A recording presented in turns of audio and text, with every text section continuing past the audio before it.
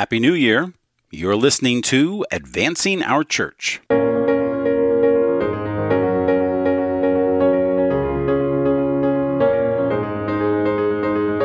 Welcome to Advancing Our Church, a Changing Our World podcast about Catholic stewardship, leadership, and advancement. I'm Jim Friend. Well, welcome, everybody. It's a new year and a new decade. What are we going to call this decade? The Roaring 20s? I think that one was taken. Well, I'm sure they'll come up with something. Well, welcome back, and thanks for downloading our podcast today. We're going to talk about donor stewardship today, and I'm going to play a panel conversation that took place back in November with some colleagues of mine, Michelle Brown, Nick Walsh, and Sean Trahan. But before we do that, most importantly, welcome back, and I hope you had a fantastic Christmas with your family and your friends. I hope you found some time to relax and to enjoy the season. 2019 was a great year for our podcast and for Changing Our World. We have a lot planned for 2020. In fact, next week, Tuesday, January 14th at 12 p.m. Eastern, we will be hosting a webinar on Catholic Schools Week, leveraging marketing, enrollment, and development strategies during Catholic Schools Week. And I have invited two fantastic panelists to join me for this conversation. First, Mr. Nick Regina.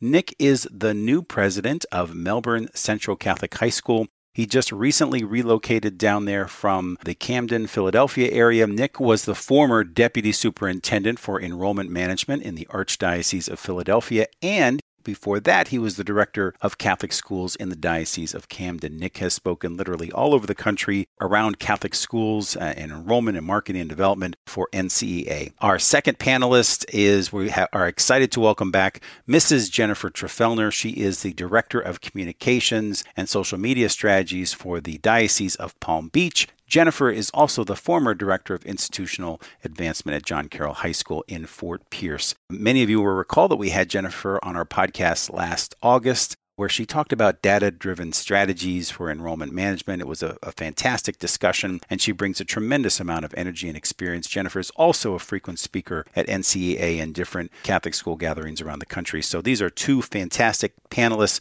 What makes these panels even more exciting and interesting for the listener is when you get involved, right? And so I hope you'll join us. I hope you'll type in some questions, type in some comments, and bring your own experience to this discussion and pick their brains a little bit. These are two fantastic experts. I think there's a lot that can be learned not only from these great panelists, but also from those who will attend this conversation. And so just encourage you to be a part of that conversation. You can register for this webinar by going to our website at advancingourchurch.com. You can click right on the homepage. We'll have a link that will take you over to the Changing Our World site where you can register for this webinar. And so again, advancingourchurch.com, click on the link, take you over to Changing Our World site where you register for the webinar. It is Tuesday, January 14th at noon Eastern. So register today, and I hope that you'll join us for this great conversation. So let me ask you this question. What are you going to do differently in 2020 that's going to benefit your ministry or your programs or your parish? You know, right now, everyone is in this New Year's resolutions process, right? Many of us look at this time of the new year to look at things a little differently, right? We want to try something different. Last year, U.S. News and World Report stated that 80% of the folks who make New Year's resolutions will not fulfill those New Year's resolutions. So let me ask you this question in response to that. What is the definition of insanity? The definition of insanity is doing the same thing over and over again and expecting a different result. What happens, I believe, to 80% of us, and I definitely fall into that 80% many years, is that we just go back to our old patterns. We go back to our old habits. And so, as we look at this new year, at this new decade, we're coming off of the Feast of the Epiphany, which was just this past weekend, and we learned about the story of the Magi. And the Magi are following these signs and these symbols, and they're looking for the Christ child, and they go to Jerusalem, and they visit with Herod, and they have this conversation, and Herod is, suddenly his eyes are open. Oh my goodness, the Savior has been born. The signs are all here. And when you get two diametrically opposing views on this same incredible, joyous news, right? You get the Magi who then go to find the Christ child. They bring him gifts and they worship him. And then you have Herod who's feeling threatened, right? Oh my goodness, the Savior is here. He's going to take over my kingdom. He's going to take over everything. And he personally feels threatened. We know he had no reason to feel threatened. He should be rejoicing. He should be at the foot of the manger and worshiping the Christ child, celebrating the birth of the Christ. And so I think in our own offices, in our own strategies around the table, we sometimes look at information that could potentially be good or potentially not be great. And so we have to discern that, right? And we have to have those good, robust conversations at our staff tables. And so don't be afraid to try something new. Don't be afraid to follow that star. Look for new strategies. Look for new ways to tweak your annual appeal, tweak your major gift program, tweak your donor stewardship program. There's lots of wonderful ways that we've actually talked about on this podcast. So you can go back and look through those podcasts and look at some of the wonderful experts who are bringing you new ideas. And don't hesitate to call us at Changing Our World. Send me an email at jim@advancingourchurch.com. Happy to talk with you about your parish strategy, your school strategy. Pick our brains a little bit. That's why we're here. And so I just want to thank you for being a loyal listener to this show. Thank you for all of your retweets and all of your likes and the ways that you share our show and support our show throughout the year. And I just wish you all of God's blessings in this new year on your development program, on your parish mission, on your missions around the country. It's so great to be a part of this larger community that is advancing the mission of our church. And so with that said, today's program again is around donor stewardship. And we have invited Sean Trahan, who is a Senior Managing Director for Changing Our World. We've invited Nicholas Walsh, who's a Managing Director for Changing Our World. Nick, by the way, just recently was awarded Employee of the Year. Congratulations, Nick. We're all very proud and very happy for him. Well-deserved, Nick. And also we've invited the fabulous Michelle Brown. Michelle is relatively new to her position. She's the new Chief Development Officer for the Independence Mission Schools in Philadelphia, a tremendous mission reaching out to Catholic schools in Center City, Philadelphia, that are under-resourced parishes and under-resourced families, and they do such good work. So we're lucky to have Michelle on our panel. And so without further ado, here is our panel discussion around donor stewardship. Well, welcome everybody. My name is Jim Friend. I am a Managing Director for Changing Our World and the host of the Advancing Our Church podcast. So I want to welcome you to Changing Our World's Advancing Our Church podcast today. We are very excited to present to you a panel discussion around donor stewardship. And it's a huge topic for us. If you haven't seen the numbers from Giving USA 2018, we know that only 45% of donors are retained on an annual basis. And so as we close out 2019 and we start looking at our 2020 development plans, it's important for us to think about how we're going to retain those donors into the new year.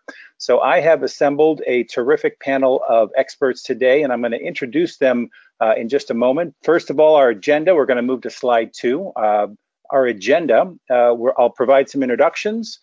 We will talk about some of the facts, kind of set the table or set the framework for our conversation. Why are we talking about this today, and what is the importance of this conversation, some of the facts that came from Giving USA 2019. And then actually item agenda 3 and 4, they're going to get switched. We're going to go right into our questions for our panel discussion, and then we're going to close out with some of the recommendations and some conversation around the recommendations from Giving USA.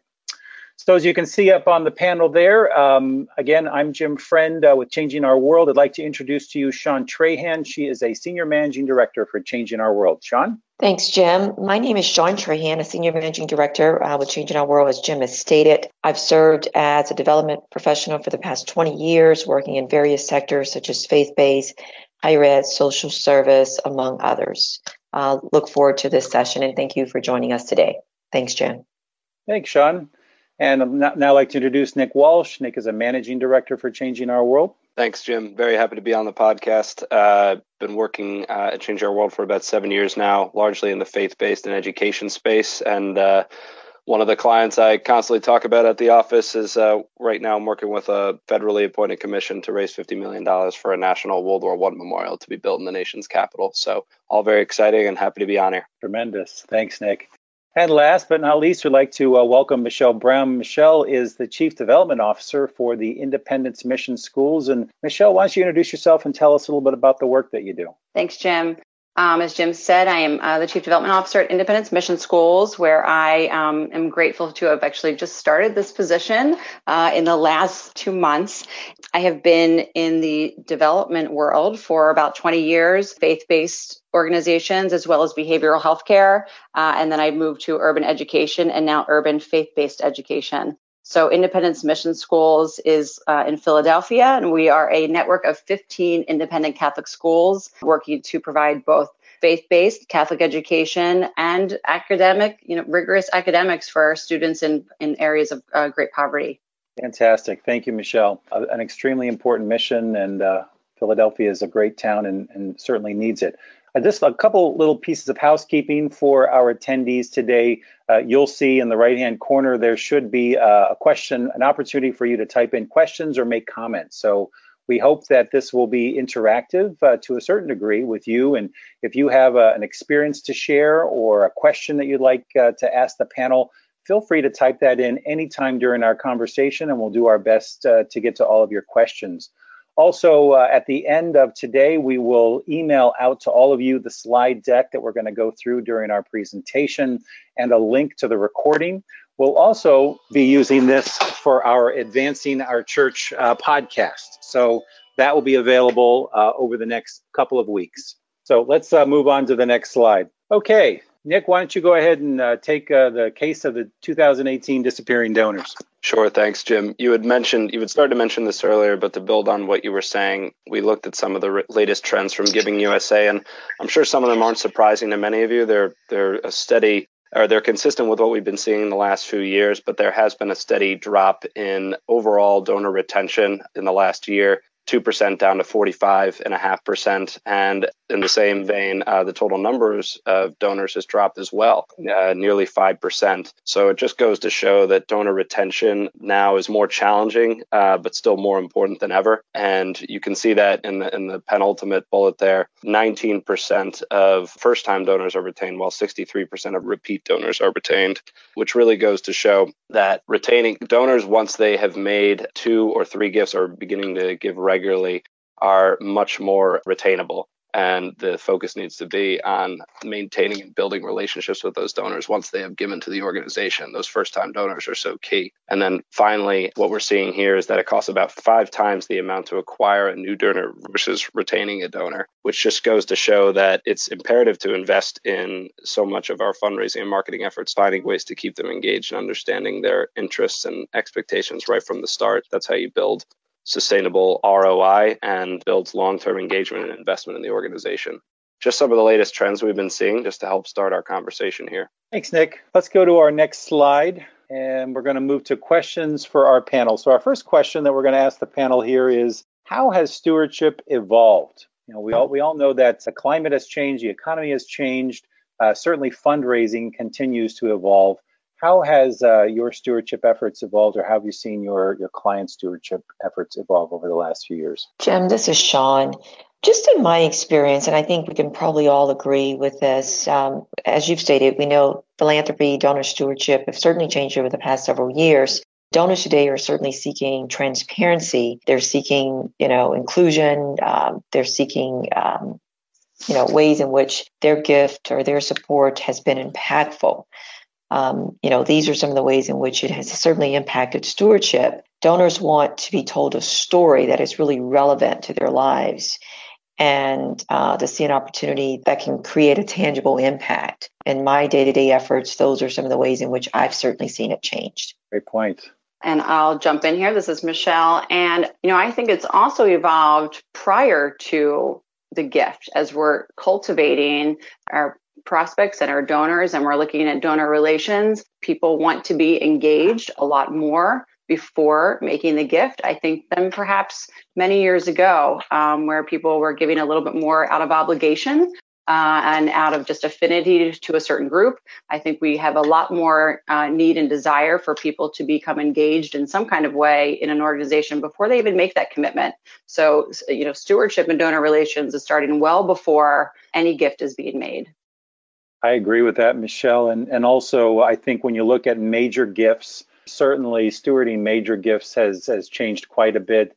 Donors today are certainly ask many more penetrating questions, are much more savvy, require a closer look at financial statements, and certainly in today's climate, working in Catholic organizations, as I have most of my career, the financial transparency is so critical to those who are seeking to make a major gift, and being really specific. I think it's the hardest dollars to raise probably are those unrestricted dollars, right? And so donors are looking at if they give to something that we are honoring donor intent, and also they want to see a return on their investment. Just because I give you a nice annual fun gift this year, if it's a major gift, doesn't mean you're going to get it every single year unless you continue to show me that gift is making a difference in the world or in your mission. And Jim, I want to add on that with transparency. We'll talk a little bit later about technology, but I think in today's day and age of social media and technology and access, it is so important for organizations to be transparent, because immediately the words that you speak and the actions that you show will be amplified and announced to the rest of the world in a matter of seconds. So ensuring that, we are being accountable to our donors and to those gifts and to the ways in which we're utilizing them, and we're, being truthful and forthright with the people giving them, because in a moment's notice, people can blast something online and in social media.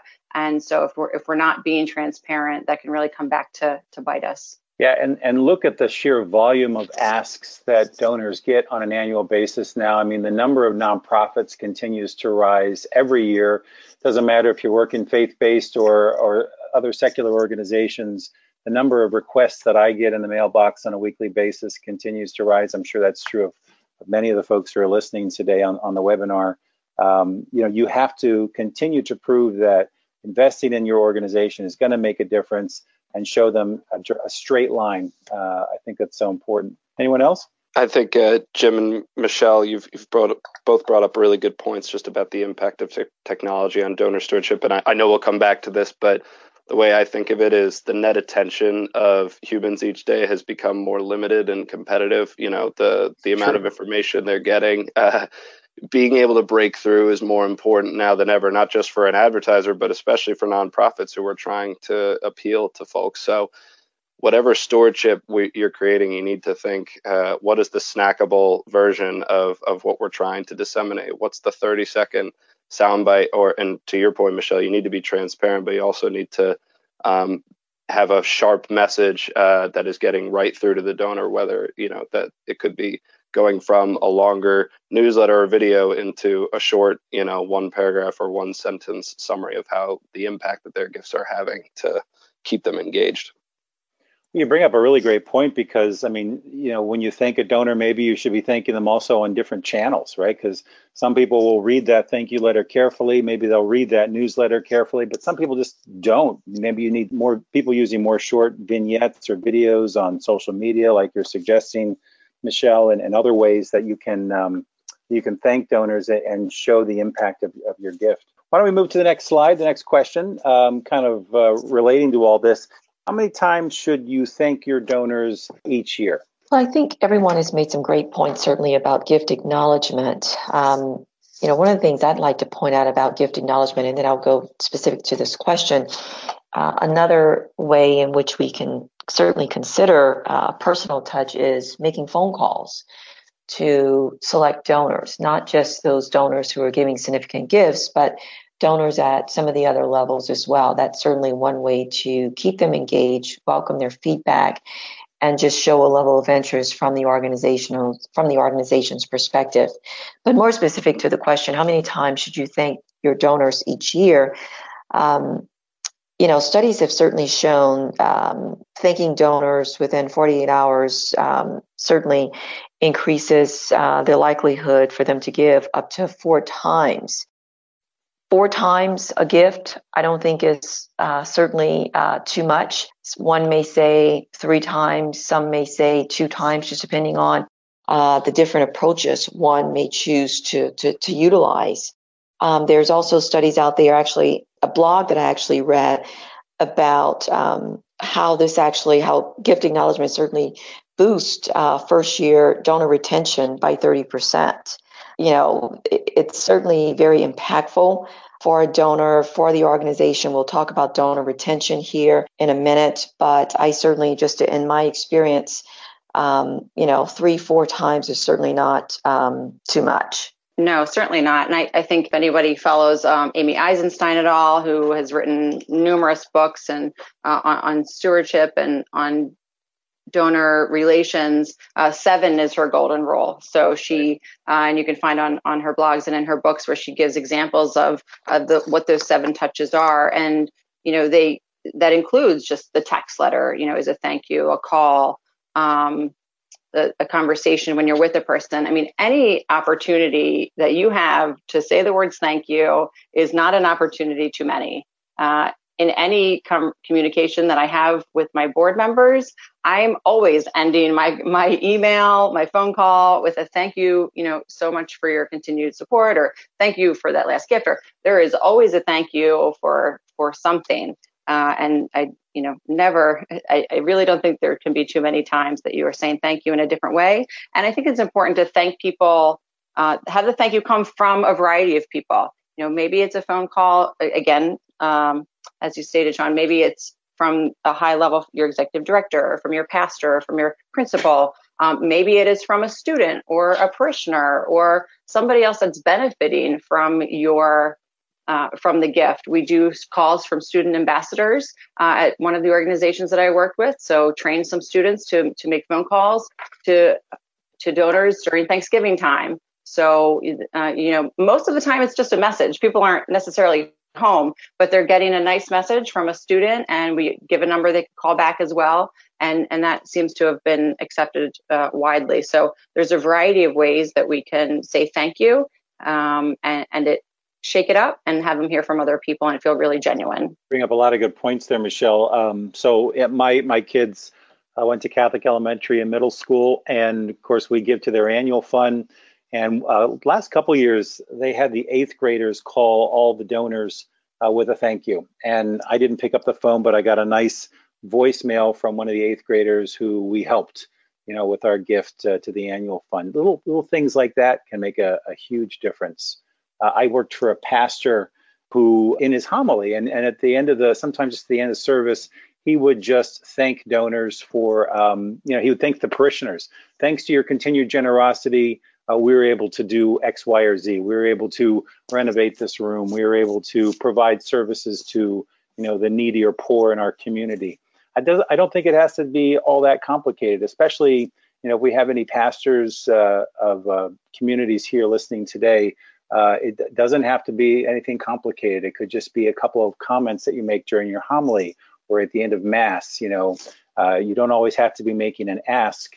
That thank you goes a long way, and continuing to show people how their money is making a difference in your mission. I think that's right. And even when you are just pointing out or reporting on something, or if it is during Mass or during an event or on social media, when you're pointing, or in a newsletter, to say, oh, this is the new program that we're doing, or this is a highlight, here's a graduation ceremony. By the way, this is all because of the gifts to this year's annual fund, or thanks to, Joe and Sue Smith for making this possible. We could always point out that all of this is made possible because of somebody's generosity or because of your collective generosity.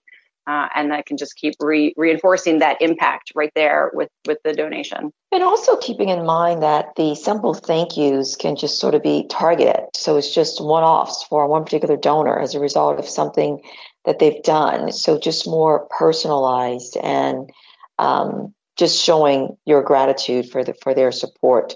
I think just getting a thank you via email certainly shows that you've taken the time, you value their support, and you value them just in general. So I think that goes a long way as well. Terrific. Okay, let's move on to our next question here. Is there a difference between stewardship and donor relations? I will start. Yeah, that's okay. Sure. Yeah. I think there is, and I think having been out of faith-based organizations for a little bit of time, most recently, and coming back in, it really is much more, I think, of a faith-based dialogue and narrative to use the word stewardship when we're talking about cultivating and thanking and donor relations, when in my mind, donor relations is really the plan that you're creating for that donor, and stewardship is really of the gift that they're making. So I have I'll have a donor, and I'm going to create a plan around that donor or around a subset of donors on how I'm going to communicate, on how I'm going to engage them, and how I'm going to, I'm going to make the ask, and then how I'm going to follow up. And then when that donor makes a gift, how am I then going to steward that specific gift and that specific donor, so that I can show them how it's being used. I can thank them, show them how it's being used, and then update them on that. So I really do see a difference of that. And it often seems like in this environment, it is really one and the same. Great example. Yeah, I would agree with Michelle that they are different. I view stewardship that's more related to the gift, sort of all of those things that we have to do to ensure compliance, like, the gift acknowledgments, the tax substantiation letters, the annual reports, sharing all of those things, I think, in my opinion, is related to more stewardship efforts. Donor relations, in my opinion and in my experience, is just more of the outcome, donor-based activities, such as, inviting them to meet with certain beneficiaries, or inviting them to other facilities, sending birthday cards or holiday cards or things of that nature. So that's the simplistic way, in my opinion, in which I distinguish the difference between the two. I was having a tough time thinking through this one, honestly, because when I think of it, I think, Michelle, you made a great point before. You're typically engaging a donor around 7 times, let's say, once they make a gift to the organization, and following up with them throughout the year and cultivating them to the next gift. So to me, I like to always simplify things in my head. Once the person has made that gift, it's all about how you manage that gift and steward it and communicate with the donor until you're ready to cultivate them to the next, leading up to their gift the following year. So it's about understanding their intentions and expectations from the outset, getting them, their acknowledgement, getting them their appropriate tax related information, and then making sure that either way, the way I think about it, you're engaging them 5 to 7 times throughout the year and consistently thanking them and communicating with them and making them feel appreciated and important. I've always tied the two together in my head because they all fall into those engagements throughout the year. But either way, you need to treat them both, very, very, importantly throughout the year. I just had a tough time struggling to distinguish between the two. Yeah, makes sense. Good. Well, listen, we just got a question in from our friend Dave DiNapoli from Portland, Diocese of Portland. Dave asked this question: have you seen any success engaging donors in volunteer opportunities within organizations? Have you seen any success engaging donors in volunteer opportunities within organizations? I'll start with that and then kick it out to you guys. So when I worked at the Faith in the Future Foundation and also in the Diocese of Allentown, I think one of the challenges when you work at a higher level like that and you're not at a school or you're not at a parish, sometimes the challenge is connecting diocesan donors or donors at that higher level with the ministries. So I had some success in engaging many of our donors in a strategic planning initiative that we used for the diocese. And so it gave me an opportunity to call those donors or talk with those donors on a different level, where before it was about the annual fund or it was about their next gift. But our bishop charged me with recruiting several different subcommittees, that one focused on real estate, another focused on some of the healthcare, religious freedom challenges that we had. And there were some others. So I was able to find donors who fit that profile, who may have skill sets in real estate or in law or in healthcare, and engage them on a different level and get them involved in some of these subcommittees. And I found that it really solidified their engagement. They were already donors to the Bishop's Annual Appeal. They're already very engaged with the diocese. But then when the bishop or someone engages their knowledge, their professionalism, engages them at a different level in Catholic education, it just makes a huge difference. I also had a lot of success in helping our schools recruit board members and find folks who were interested in our mission, who had a love for Catholic education. They may or may not have been an alum at a particular school, but maybe it was a rural school that had a hard time recruiting a board. But I had a person who who was a professional who was just interested in Catholic education. I had a couple that weren't even from the area, but they said, yeah, I'll be on a board. I'd like to help. I believe in the mission of Catholic education. And so, we got them involved. It doesn't cost me anything, just some time. It also, of course, requires some time in getting to know the school. So if you're at that higher level of a diocese, or you're at that higher level of a foundation where you're helping several schools, it's really incumbent upon you to get to know your schools, get to know the ministries that support you, so that you can plug folks that come to you at the diocesan level into these various ministries. And we had a lot of success with that. It takes time, if you're new in your position, or you're maybe new to the diocese, maybe that you're serving, take some time to get to know all those ministries. But certainly also, just as I'll close my thought here, but the Bishop's Annual Appeal, I know many of you, some of you folks who are on the podcast today, support Bishop's Annual Appeals or run Bishop's Annual Appeals. Typically, it's a laundry list of ministries that are supported by a diocesan appeal. It's good to get to know each of those ministries, good to get to know each of their needs, so that when you have donors that kind of rise to the surface, maybe you can plug them into those needs that are supported by the Bishop's Annual Appeal. And it just it personalizes it for them and brings the case for support alive. Anybody else have any experience in engaging donors in volunteer?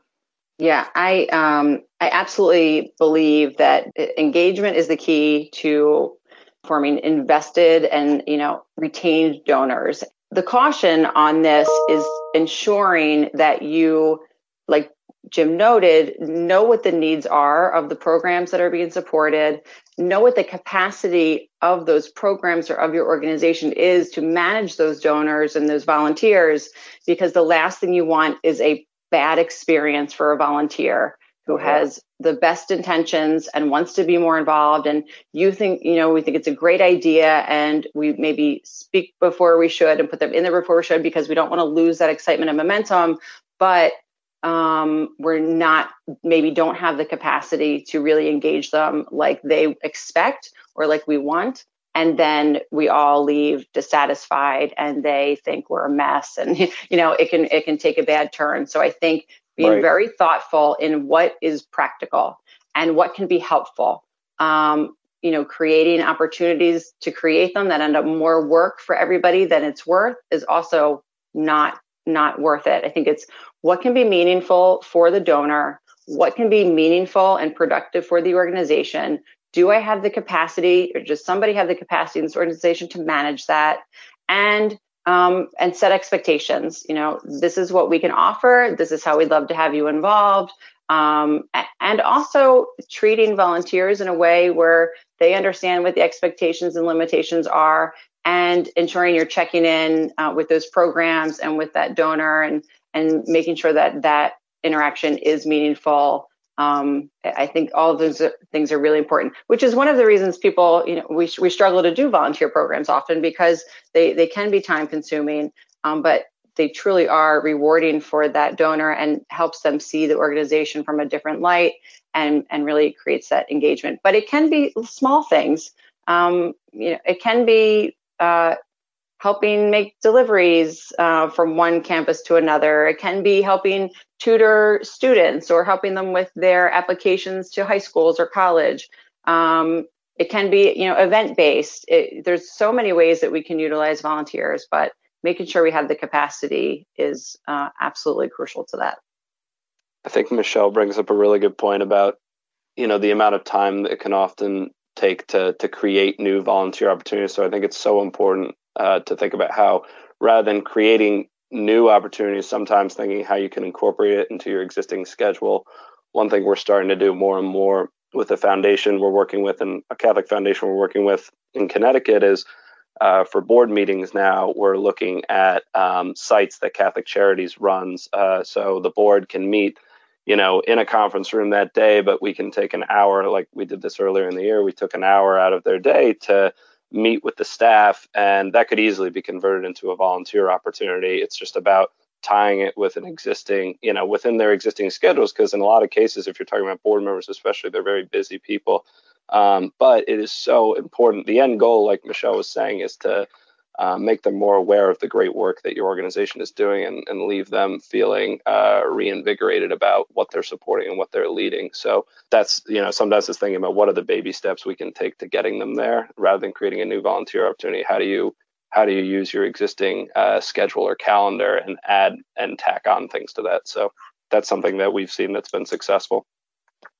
And I would also just caution that if you're creating a volunteer program, that you work with whatever kind of human resources department that you have to ensure that volunteers, depending on the interactions they have with your clients, that they are onboarded just as well as an employee would be, that there's clearances that they might need to have, that, that everything is really documented well, and that everybody is set up for success in the end, and can feel like all I's are dotted and T's are crossed. And when we consider large group activities, I think also making sure that they are helpful, for your school might need its walls painted, but as I've encountered many times, well-meaning office of like accountants who want to come paint for an afternoon often lead to our maintenance people having to repaint those same hallways. So, what really is the return here, and how worth it is that? That's a great point. I've had a couple situations though where I have, and Michelle, what you're saying about matching the donor's interests and making sure it's a good experience for them is so critical. I had some experiences where we got them onto a startup board, right? And it depends on the organization, depends on the school. If they're starting up a board, how ready they are for a board. And we had some good experiences. We had some hits and misses along the way, but making sure that they're prepared for whatever they're going to walk into, and that the school is prepared to receive them, so important with that. Well, Dave, I hope we answered your question. Thanks so much for the great question. If anybody else has other questions, feel free to type them in. We're going to go ahead and move on to the next slide now. So how do you know what keeps your donors engaged, right? That's kind of dovetails a little bit on what we've been talking about. Ask them. Exactly. Talk to them. There's nothing wrong with just asking people what they want to do. I think trying to be like a detective and, for some of this stuff is like just not necessary. We can, go online and research what they're involved in and what they like to do, so we can maybe present them with things, but we should be building relationships that are genuine and authentic. And so having conversations about what you enjoy, what are you interested, and what do you want to see from us? What is your expectation? I think there's nothing wrong with that.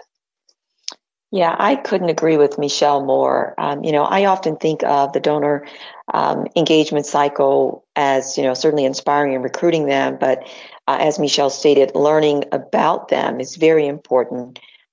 Engaging them, volunteer activities, based on our last question, asking them, couldn't agree with Michelle more. Obviously, not only asking them what they think of the organization, what do they want to see, but also, of course, continuing to ask for increased contributions, thanking them, and also just continuing to demonstrate the impact of their support. But yeah, I certainly think, asking them, sending out surveys, seeking their valuable feedback, I think goes a long way. And data speaks, right? So Totally. Asking and having conversations, but also data and tracking that. We know how tedious it is to track our conversations and track our meetings. I'm going to be the first to admit I'm like the worst at it, but it's so important to do that, because then we can really look back and say, well, they said these things are important to them. And now let me go back and see, did a gift increase? Have they given more times? And really be able to put the two of those together to come up with your plan of what you need to do moving forward. When I took over a development office, we had a major gift officer, and we were both relatively new. We didn't know the donor base too well. We knew some of the folks, but we put together a little survey and we sent her out into the field just as a way of engagement, to have a cup of coffee. Hey, we want to just sit down with you for, half an hour and pick your brain on some things that are happening here with our organization. And we got some great feedback and some great conversations about that. I'll also never forget I worked with a bishop that who was new to the diocese. He came in and he said to me, Jim, I know there's some folks here that I really need to get to know who can really help us make a difference here in the diocese. And so I want you to set up just a series of lunches with us. And we just did that for several months, and just some amazing things come out of those conversations where they had and you don't have to be a bishop, you can be the head of an organization, whether it's a principal or you can be the development director, but just to have those conversations, and you just never know where they're going to lead, where people's interests truly lay. And it really, he did that at the beginning. It really set him up for the next 7 or 8 years of his time in the diocese to make a huge impact, learning firsthand from folks what they're interested in, what matters to them, and what some of the hot buttons were. I mentioned that I just started at my current organization maybe 5 weeks ago now, and really my last 5 weeks has been just meetings with board members and principals of our schools, some key volunteers. Frankly, I haven't even gotten to our major donors yet because I've been trying to get inside out. And it is invaluable what I'm learning about people's interests, and just getting that historical context and getting the relationships down it's really important to take that time and not be rushed into, needing to come right in and raise the money. Like, we have to have the foundation for that and the relations for that, and understand that it is going to be a marathon. We have our immediate needs that, yes, we need to take care of, but for success in the end and retain donors, we have to invest our time in knowing who our donors are and building relationships. And there may be a head of school or a principal who's listening now and say, I don't have a development director and I don't have the time. Well, just pick 5 people, right? You're moving into the giving season. Are there 3 people this month that you could call and have a phone conversation with? Is there one person a month that you could schedule to have coffee with? Maybe it's a board member, maybe it's a major donor, maybe it's just a parent who is very involved. Really, to understand their perspective, certainly at that head of school or head of the organization, is so important. I know heads of schools are the busiest people in the building, but carving out that time to spend with your donors, it just pays such dividends and means so much to them. Okay, why don't we move to the next slide? And our next question, what kinds of results do your donors want to hear about, and how do you share them? So when we talk about results, right, there are all kinds of results. Could be how their money is impacting the mission, or how the fundraising gala went last year, or the annual fund. What kind of results do you think that your donors want to hear about, and how do you guys share them?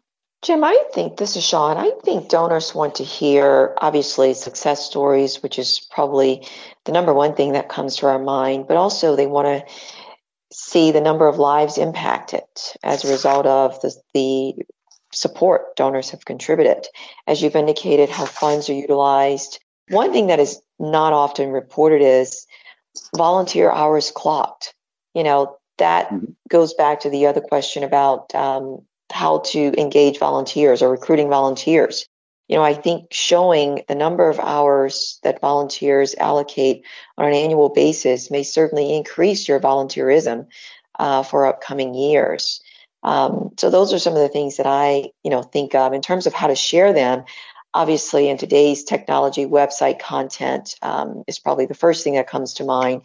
And, social media post, more common annual report, something that we're starting to see more now, impact reports. And then one other thing that I mentioned earlier, targeted emails that's specific to that particular donor. Absolutely.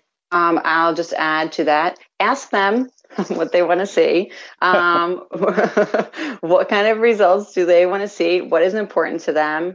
In addition to, written reports, you can send photo albums. If it's people love to see pictures of kids. So as long as they have waivers, then we could send them photos, of the things that are happening with their gifts. Say they gave technology for your computer lab, pictures of students using the technology, or a sample of one of the projects that they had done. We brought a foundation in who actually gave some funds for a laptop cart. and the students came in and presented the presentation that they did for their class using that technology, and they did it in a more brief format for the donors, which they really loved. So any kind of interaction that you can have that shows the results that you're getting really is helpful. I think also conversations with people other than the development folks, other than the CEO. Maybe it's with a program director, or program officer, or a teacher, or a leader of one of your committees at your parish. But people who are really on the ground doing the work, having some kind of conversation or meeting or interaction with that person can also be very helpful. I think too, donors love to hear about, and this may go especially toward major donors, but they love to hear about how their philanthropy has inspired other giving and has brought on other support across the organization. Mm-hmm. So it's just so important when you have future fundraising success to go back to the people who have already stepped up and joined into the campaign or the annual fund or annual appeal, whatever it is, and just thank them and let them know how we're doing, and thank them especially for coming on to this project early or for being a part of something bigger, so they feel like they're all in this together, because they want to know that other people are joining on board, that they're not the only ones supporting it. You're not just going back to the old well. We're bringing new people on, participation's going up. And it's just so important to go back and do that. And the only other point I wanted to make here is just whenever we're reporting on results, it's so important to make the language donor centric. I know we hear that a lot, but it is important to have that to underscore everything with that because of you type language, to just, even if it's the smallest one sentence handwritten note that you're attaching to a newsletter or to a publication, just saying thanks for making this possible. That goes such a long way with donors, because they feel like we remember them for making whatever you're sharing possible, whether it's fundraising results or impact results among your programs. Well, I think that's so true, Nick, right? So if they hear that we're being successful, the mission is moving forward, there's more donors joining the annual fund or the campaign or whatever it is you're running, things are getting bigger and better and more people are being served. They all want to be a part of that. At the same time, you have to balance that with saying, yes, but we still have all of these needs ahead of us and we need your continued support. But I think everybody wants to be on a winning team and know that you're being a good steward of their funds as well. It's a great point. Okay, let's move on to the next slide. So we're going to talk about technology. How can we use technology to enhance stewardship for our donors? I think it's so important to optimize whatever digital fundraising tools your organization thinks it's capable of using, because you need to show, especially for your longer term donors, that you're making an effort to make this easy for them, and not make them go through all the channels they might have had to go through 10 or 20 years ago to make a gift. So it's just really important. And to Michelle's point earlier, we need to make sure that this is what they want. Not everyone prefers to give through their phone or give through a web page. We all know that there's, for example, in dioceses, there's lots of congregations where people prefer giving, in the way they did, when they first joined the parish or the school or so forth. But it's just really, just as a theme overall, it's so important to make sure that you're making the transactional process as easy as possible for them and remaining cognizant of their needs and expectations digitally. As it relates to sharing information using technology tools, to Nick's point, certainly we want to move toward the digital transformation, but it's certainly important to also keep the donor or meet the donor actually where they are. Sometimes donors may not always want to give electronically, although studies have shown that that certainly helps sustain revenue for any organization. But the delivery of the information utilizing, digital transformation, there's certainly various opportunities that exist that will certainly improve the seamlessness of sharing this information, such as delivery of the reports and just other information that can be easily and securely accessible. So certainly, I think technology has certainly allowed organizations to share this information and make it available at our fingertips, but also keeping in mind that not every donor is technology savvy. So we have to keep in mind that as we work to transform or enhance our efforts, that we still have to meet donors where they are. Yeah, I'd agree with that and with both of what you've both said. And I think when we look at stewarding those gifts and relating to our donors, when we think of meeting them where they are, we also can use technology to physically meet them where they are. If your donors are not local to you, or if you are, a principal without any supported staff, where you can use technology to communicate with your donors in a way that is more informative and so personal, whether it's through Skype or FaceTime, or whether it's through holding maybe more intimate conversations where you can have multiple 3 or 4 people on a web chat together, and you could address some of maybe your top donors or some of your board members on a specific topic, on your new strategic plan, on some really good results that you have. You could have a little chat via FaceTime or using Facebook video. You could use Instagram now. So it is knowing where your donors are coming from, what they're using, how they can feel like you are spending time with them, and that technology isn't pushing that those relationships further apart, but that they're really bringing them together. So really taking advantage of those virtual opportunities, virtual tours of your facilities, especially if they're new, or if you need a new facility and you want to show people why you need that new facility, you could show them some of the things that we, don't love to look at. And you could do that virtually.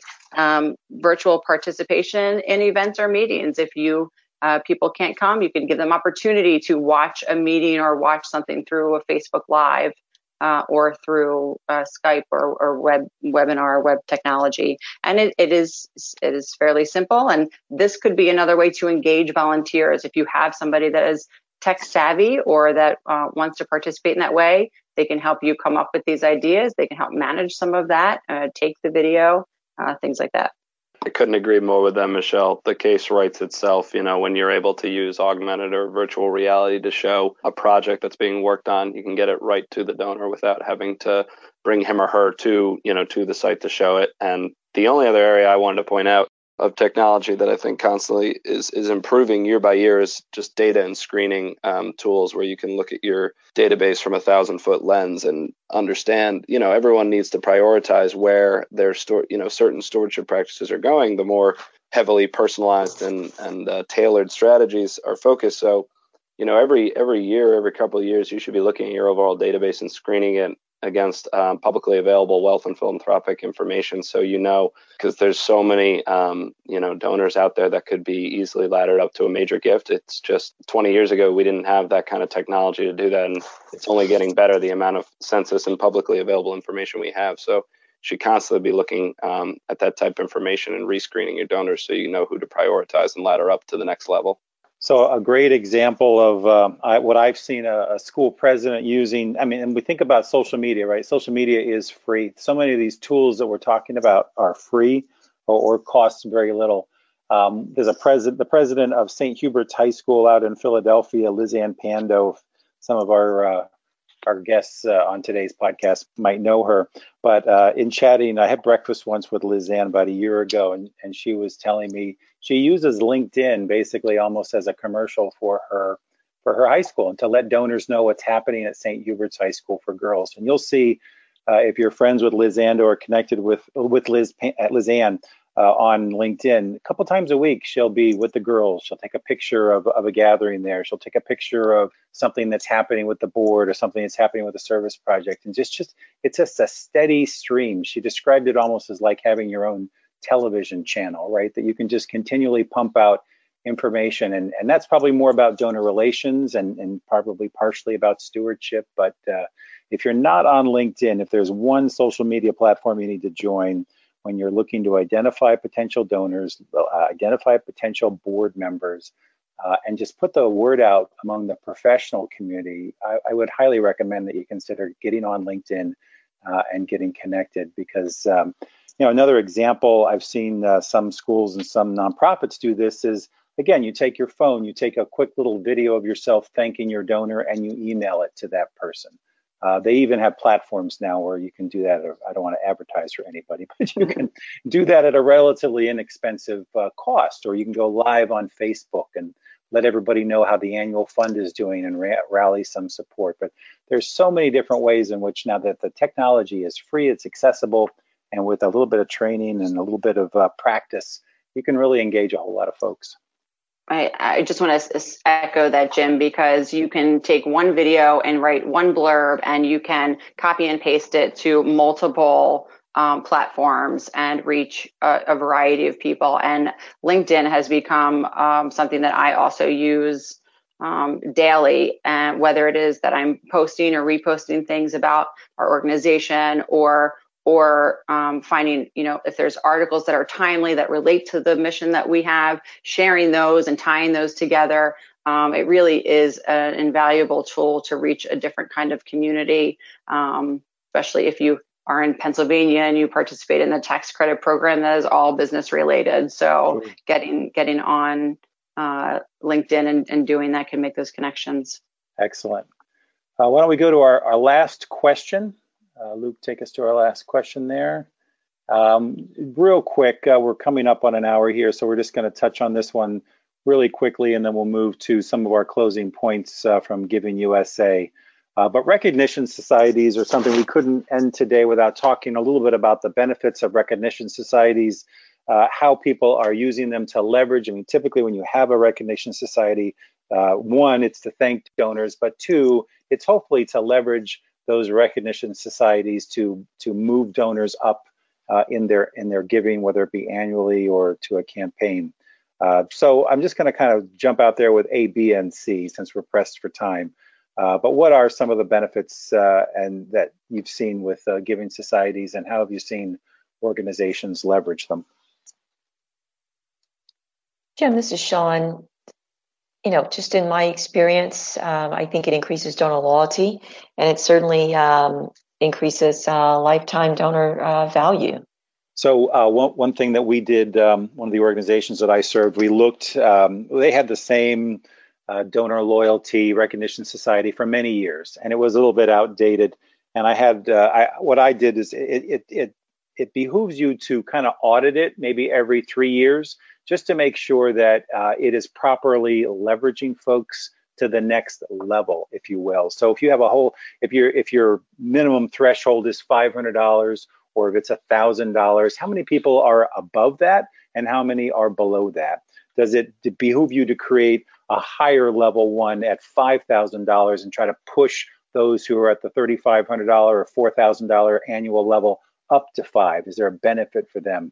Likewise, do you have a whole bunch of folks that are at the $500 or $750 annual level that if you push them up to $1,000, would you get a whole bunch more folks that would take advantage of that? I did both, and when I restructured our giving society, it was at $1,000. I actually lowered a level down to $500, which got a lot of my $300 people up to $500. And then I also created a higher level one, which was at the $5,000 level. And over time, we grew that giving society pretty significantly. So it makes sense if you inherited your giving societies. Maybe the first thing you want to do for an annual fund is do a little bit of an audit and take a look at the numbers and see if you couldn't get folks to migrate to a higher level just by kind of adjusting maybe the benefits or the threshold. I think that's a great idea, Jim, and that's something that I'm doing right now, being new to my organization. And we don't necessarily have recognition societies, but we do have leveled giving for a certain program that we have, and it varies across the schools that I'm working with. So we're trying to align those and see, how do we not alienate people that are giving at a lower level and have been doing so consistently, but how do we raise that bar so we can, have some higher impact gifts. The other thing I want to say is that I would not, I think we'd be remiss, and we don't see this often, but if you are a very volunteer heavy organization, that really including some kind of recognition for volunteers is something to consider, whether it's, based on hours given or or just, some ways that people are volunteering, and how can you measure that so that you can really be recognizing people for their time and their talents as well as their treasures, which I think is important to all of us and all of our organizations. And I think people sometimes do feel alienated in that way if they don't have the means to give in financially, but they can give in their time and talent.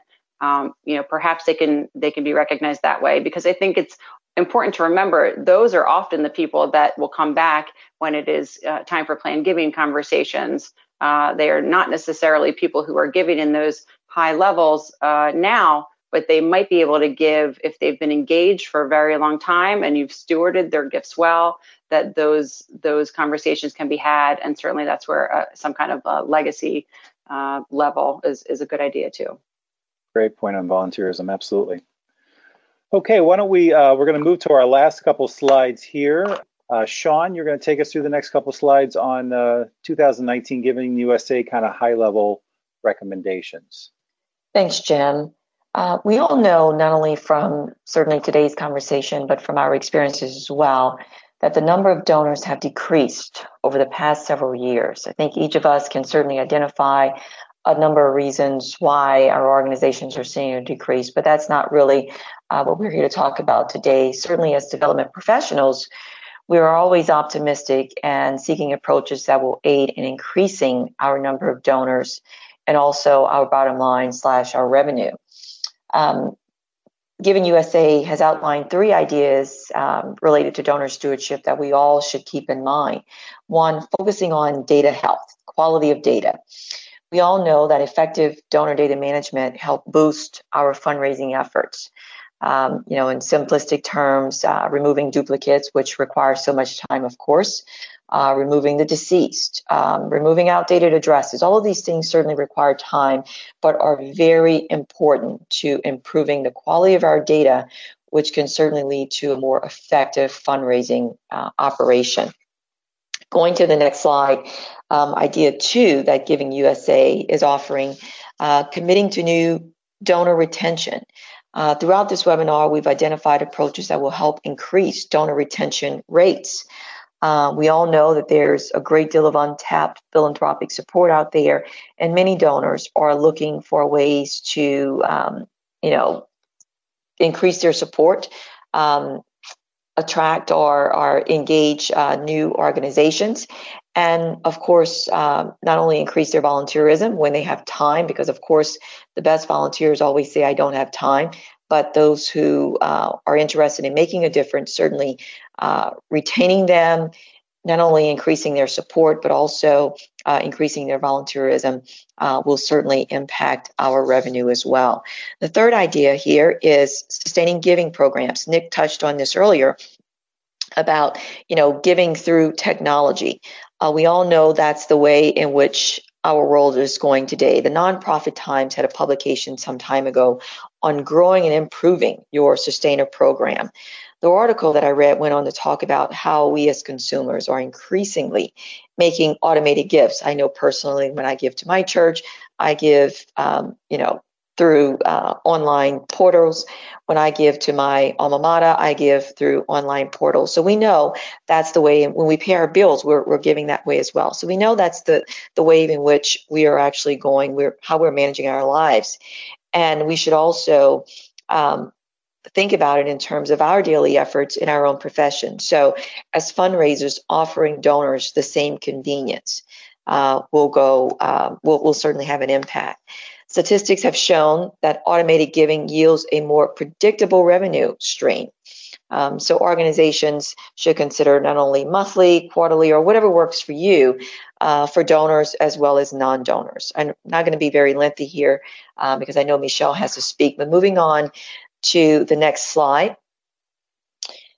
Just real quick here, as it relates to studies have shown that costs, things to retain your donors certainly cost less as opposed to attracting new ones. So as we continue our fundraising efforts, we certainly want to keep in mind that it's very important to make it a priority to ensure that our approach, and we talked about this earlier as well, is certainly transparent, that it's inclusive, and that it also demonstrates the impact. Those are three key components that we certainly want to keep in mind. While we all know that donor acquisition is certainly important, donor retention should be our primary focus. That said, I'll turn it over to Michelle. Thank you. And yes, moving into the slide that we're on now, talk about costing less to retain and motivate existing donors. And actually, just last night, I saw a different statistic that says that on average, recurring donors give 42% more over the course of 1 year than a one-time donor. So it's important that we know that we should go back to those donors. We shouldn't just really settle for, oh, this is their annual gift and that's what they do. If there are things that we are working on that they are interested in, capital campaigns, a special programmatic campaign, we should be going back to those donors because they will give more if we ask and we continue to steward correctly. So we really should not be afraid of that. And a lot of the things here in terms of retaining donors are ones that we really covered through most of this, and that in being transparent, like we discussed in the beginning, let your donors know that you're spending their dollars wise and that you're stewarding them well. Doing things to welcome in new donors to retain them over year, creating packets so they have the information, giving them tours, showing them the information they need to make an informed decision, making sure we're sending acknowledgement letters on time, and that we're putting the focus on the donor and being donor-centric, like we spoke about earlier too. And I think also making sure we're paying attention to who the letters are coming from, and is that something that makes sense and is meaningful to our donors. And on the next slide is just a few other tips that came from Giving USA for schools not overlooking opportunities where you can bring in students and faculty. We discussed earlier students making phone calls. Students can write handwritten notes. And we had an event last week, and it was a donor thank you event. And I just kind of I came into this once it was already planned, and I didn't feel like we weren't having students there. So in lieu of having students there, we just asked one of our classes if they could make, it was called a Grateful Hearts event. And so we had students make these little hearts, and it just said, I'm grateful for my school because, and on the other side, the students wrote, a little note. And that little thing that cost nothing and, took really no time from that student's day. We scattered them around and people went home with them, and they're still speaking about how much that note impacted them. So it doesn't take a whole lot to have that student or recipient of your program touch make a difference. And my favorite, stop guessing and start listening. Just ask, track with data, see who's liking you, send surveys out, read the responses. And finally, if you have alumni at your schools, look at those alumni chapters and really kind of the discussion of volunteers. What is the return on that effort, on that time and effort? What capacity do you have to engage your alumni chapters? Do you have volunteers that can manage that? And how do you bring them in so they can feel like they're a part of it and engaged, but it's not taking over your time with not a lot of return? And I think at that, I don't know that we have time for questions, but I hope if there are, we do. So Jim, back to you. Yeah, thanks, Michelle. If there are any other questions, feel free to go ahead and type them in. Or what do you do when donors start pulling away? Oh, maybe we should take this to Facebook. Yeah. Donors would never pull away. No, I'm kidding. Anybody have anything off the top of their head? Call them. Call them. Yeah. And have a conversation and thank them again, and just, maybe get some advice on how, ask them how they're feeling about your organization, tell them your plans for where you're going, ask for some of their feedback, and just listen. I would agree with that. I think sometimes we have this, that the human tendency is to run away, but we have to kind of run towards criticism at times and have those tough conversations. And certainly if you're working in the Catholic Church, you can't avoid, some tough conversations about some of the climate that we have to deal with today. And I think we have to have those conversations with folks. People need to be heard and know that their input is valuable and that it can make a difference in your organization. And like just knowing when to say when, right? So listen and have the conversation and give what you can in terms of like combating maybe some misperceptions or alleviating some worries or fears, but recognizing when you've given the information you can give, and now it's really it's up to them to kind of think and make the decision and not push it. I completely agree. I think it's, to Michelle and your point, Jim, it's always about listening, and even before they start to pull away. Whenever you're going into a meeting with a donor, even if you've every intention of if it's a solicitation or so forth, you got to make sure that as you're giving them an update on how the organization is doing, you're constantly stopping and listening to them and hearing their feedback, because donor expectations can range so widely, and you never know when there's an underlying concern that isn't being addressed. And it's very easy for that to be overlooked when you're not stopping and hearing what they have to say, even if you have a very robust agenda plan for your meeting. So it's just so important to stop and hear from them in every type of meeting, whatever the intent of the meeting is. Okay, great responses. Hopefully that answered your question, gave you a few ideas, Lauren. Thanks for your great question. I will just close up by thanking Sean, Nick, and Michelle for being on our panel today. I thought this was a great conversation. I think when we first pulled this together, we might have been scratching our heads, but then we kind of really dug into it, realized there's just so much here. So I think it's amazing. We've gone past an hour here and probably could go for another hour, but we want to thank all of you for being on our show today as well, all of our attendees. Again, we are part of Changing Our World. We are a philanthropic consulting company that's been around for 20 years. We work both with for-profit companies and nonprofit companies all over the country. Probably the biggest piece of our work has been in the faith-based effort, and specifically Catholic organizations. So if we can advise you in any way, please don't hesitate to reach out to us. This is also part of the Advancing Our Church podcast. It's a weekly podcast that I host on Catholic stewardship, leadership, and advancement. We have different professionals and folks that come up every week. Every Monday, we release a new podcast. And you can find us at advancingourchurch.com, or you can visit us at changingourworld.com and click on podcast. Anyone have any other closing comments before we sign off? No, let's all connect on LinkedIn, though. Find us so we can share best practices.